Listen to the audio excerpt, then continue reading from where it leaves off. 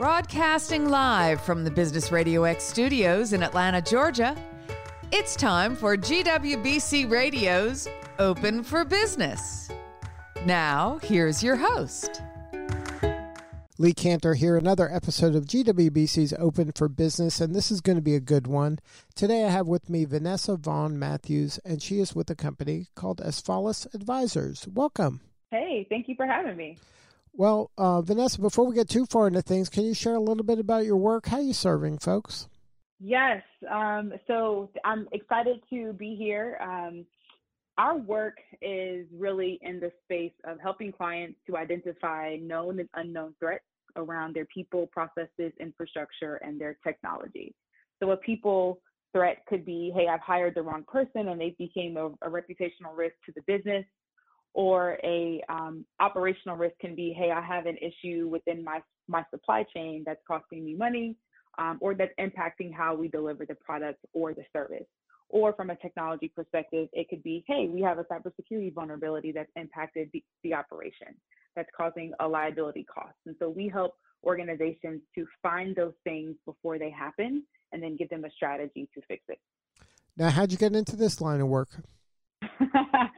That's a great question.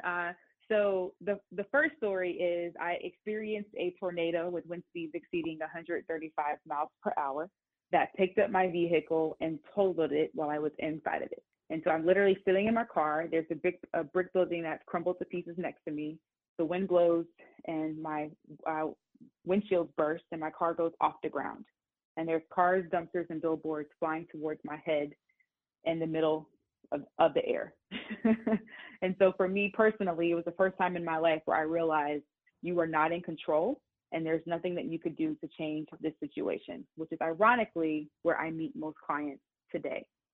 So after that experience, and a little bit before, most of my career was obtained in the space of Homeland Security and emergency management. I ultimately worked with the Department of Homeland Security in Los Angeles, did a lot of work at local and county governments, and then ultimately went into the corporate space from a retail, manufacturing, and aviation perspective, and did a lot of work in risk mitigation, crisis preparedness, and ultimately what people call today business resiliency. And that's helping companies to think about, what are those things that can disrupt your organization, and how do we give you a strategy and a training to make sure that you can absorb that impact and bounce back. Now, I want to go back to the tornado because that's freaking me out a little bit, to be honest. So you're in a car and you see there's a storm or something. You must know something's amiss in the weather, right? No, actually. No. So it was a beautiful Friday afternoon. As day turned to night, that was the problem right there, was you couldn't see the tornado. Right. And then it was in downtown Atlanta. So it was actually the first tornado on record to hit the city of Atlanta. So I didn't think it was a tornado. Really, I thought it was a bomb because it just came out of nowhere, and you couldn't hear the train that people tell you that it typically sounds like. So yeah, it just came out of nowhere, and so you just held on to the steering wheel. I didn't have a plan. So you were you're in the car, and then all of a sudden it's on you. And now you're just holding on to the steering wheel, you're seatbelted in, like you're just going along for the ride and just praying? I mean, is that how you do that? That's exactly what happened. I thought about getting out and running, but literally a brick building crumbled to pieces next to my car, and then a light pole fell parallel to my vehicle. So I felt like I was safer inside of the car than running outside. So now when you go through that, so then, I mean, I'm from South Florida, so we had hurricanes, but hurricanes are like slow moving. You see, it's coming in 2 days. Oh, wait, one more day, it'll be here. Like you see it coming. I mean, it's devastating while it happens, but it's kind of a slow motion thing. But your thing is so random, and it could have happened anywhere, but then it goes away as fast as it came, right? Yep, absolutely. So now the thing's over, you land back on the ground. How do you kind of process that? Yeah. So what's funny, this was kind of pre-Twitter. So everybody thought that I was lying. and that it didn't happen until the evening news caught up with the tornado. Mm-hmm. And during that time, it was about 3 or 4 tornadoes that touched down in the city of Atlanta. One person ended up losing their life. 50 people lost their homes. There was an SEC championship basketball playing at the Georgia Dome. In the middle of the game, the roof ripped off the dome, and 50,000 plus people began running outside. Right. And so, I remember when that happened. All the windows from the West End blew out, and not all, but a lot of them. Like, it was a traumatic moment for downtown Atlanta. I remember it vividly. Mm-hmm. When it's over, how do you assess, like, okay, I'm alive, my car is probably trashed. Like, what are you thinking about? Like, what are you going to call your mom? Like, what do you do? All of the above. So, yeah, I think the first thing is, one, just being grateful that, hey, I'm alive and I'm still here. Number 2, what that experience helped me to do was to refocus about what my priorities were. Because my perspective was, you could have easily lost your life and you didn't. So what are you going to do with it? You know, what impact are you going to make, and how are you going to leverage this experience? Because the big thing is I didn't have a plan, and I'm in the field of crisis management and business continuity. Everybody comes to me to figure out a strategy for how to move forward in disruption. Well, Mike Tyson always says, everybody has a plan until you get punched in the mouth. Well, my punch in the mouth was a tornado. And for some people today, their punch in the mouth was COVID-19. Right. Right. So just taking that opportunity and, 1, being grateful, but then 2, what am I going to do next? And then, so, I mean, I would think, having gone through this, you have a lot of empathy for what your clients are going through, because you faced a crisis head on, you know, kind of lived to see the other side of it, and also are that much more aware of, okay, you got to put some things. In your case, it was kind of random. It's hard to prepare for that, but I'm sure you can prepare for bad weather. But in business, there are some things that, you know, they're not going to happen guaranteed, but there's a likelihood, depending on your business, that these kind of risks are going to occur and these crises are going to occur. So be prepared. Yeah, you know, so you mentioned a great word, and that is empathy.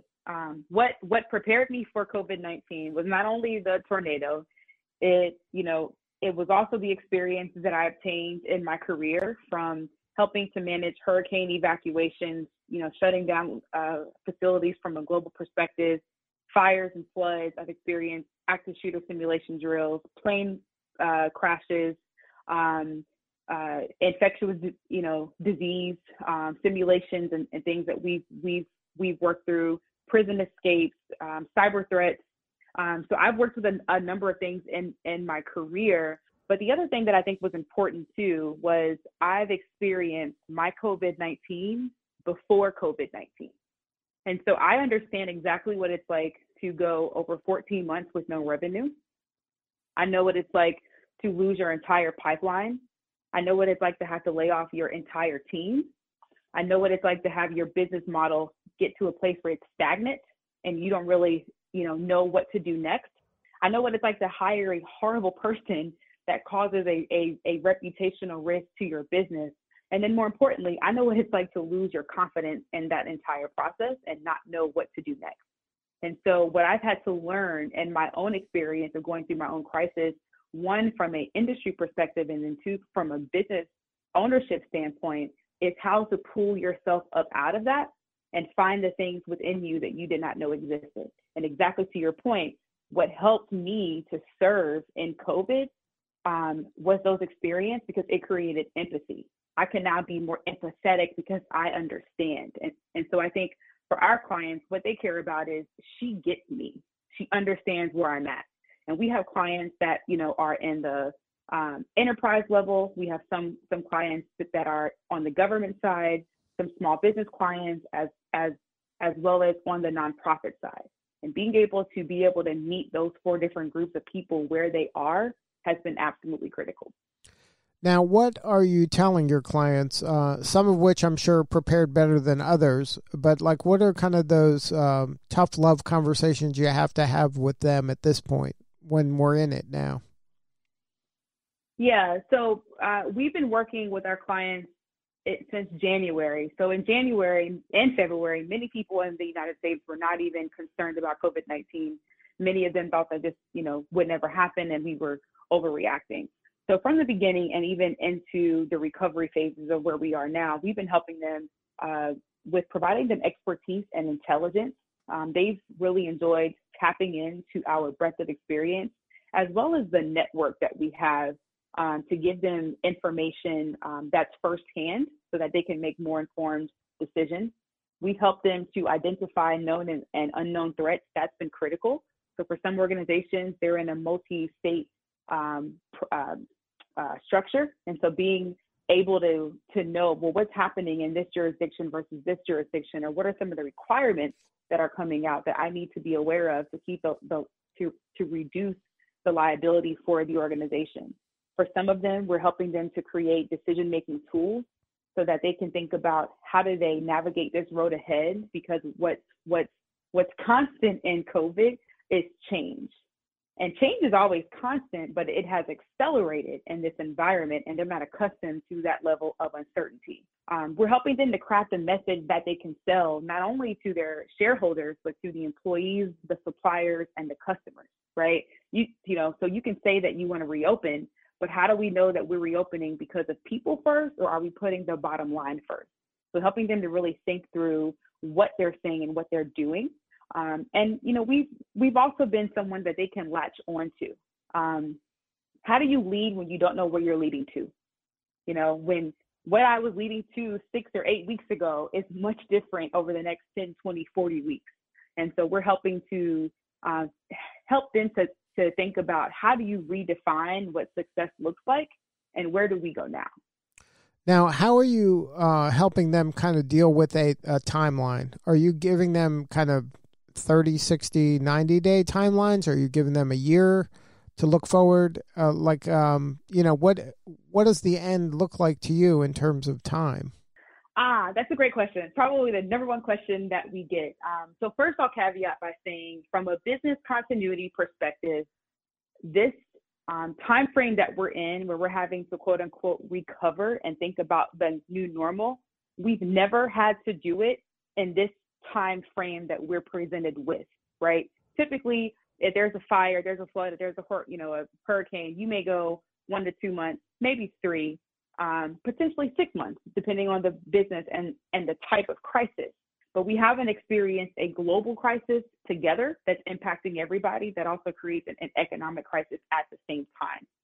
And so the first thing is, even my industry is having to rethink a timeline. Number 2, we're dealing with the unknown, and that is the virus, because many health professionals have stated the virus dictates the timeline, right? And so how do you develop a plan when there is no cure at the moment or a vaccine, right? So what we've taken guidance from is, we have a counterpart, Dr. David Linstead actually came up with a COVID-19 recovery framework to quote unquote cultural normalization. So what do we define as the new cultural norm? And it's laid out in a phase 1, phase 2, phase 3 approach. And phase 1 is 10 weeks, phase 2 is 20 weeks, and then phase 3 is 40 weeks. And so at the date of this podcast, or interview, that's really looking advanced into 2021 and helping them to think through, how are you going to navigate over the next 10, 20, 40 weeks into 2021? And what are those leading indicators? That's the key thing. What are those leading indicators that you need to be paying attention to? And when they meet a certain threshold, what decisions should you be making? Now, how are you helping your clients from a leadership standpoint in order to communicate effectively with their people in terms of, there's, like you said, there's so many unknowns. There's so much the information out there. There's so much misinformation out there. You don't know what's good information. It's hard to tell. Even educated people have a difficult time discerning what is the truth, what is opinion, what are, we don't have enough data in terms of facts. Like, we don't know how many people have the disease. We don't know how many people have it and are asymptomatic. There's a lot of unknowns in this. So do you err on the side of just being more careful and conservative, or do you say, you know what, since we don't know, we can err on the side because it doesn't look so bad, in kind of in certain, it depends on how you look at it. Things aren't that bad, so we can be more aggressive. So how do you kind of manage their kind of risk tolerance? Yeah, so from a communications perspective, I think it always starts with trust. So we've outlined, what are the 4 crisis leadership principles that we believe that every crisis leader should have and should embody. And the first is trust. You always want to make sure that trust is established, and more importantly, trust is maintained. People don't follow people that they don't trust. So you have to lead with trust and integrity through your communications, which can show up as transparency or openness. The second thing that we talk about is communication, which is absolutely critical. That you're verbal, that you're non-verbal, but communication from the concept of really taking this from the change management side. What do you want people to know when you are communicating with them? What do you want people to feel when you are communicating with them? And more specifically, what do we want people to do once you send off that communication? Oftentimes, we think about what we want people to know and feel. Very rarely do we help them think about what we want them to actually do. And so we've helped them to kind of think through what that process is. The third thing from a crisis leadership perspective is influence. Whoever is communicating or is the face of this crisis for the organization needs to lead with influence. And for us, that means having the character, the connection, and the competence.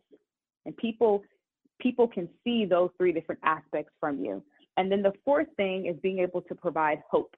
I believe that in this time, now more than ever, people need hope.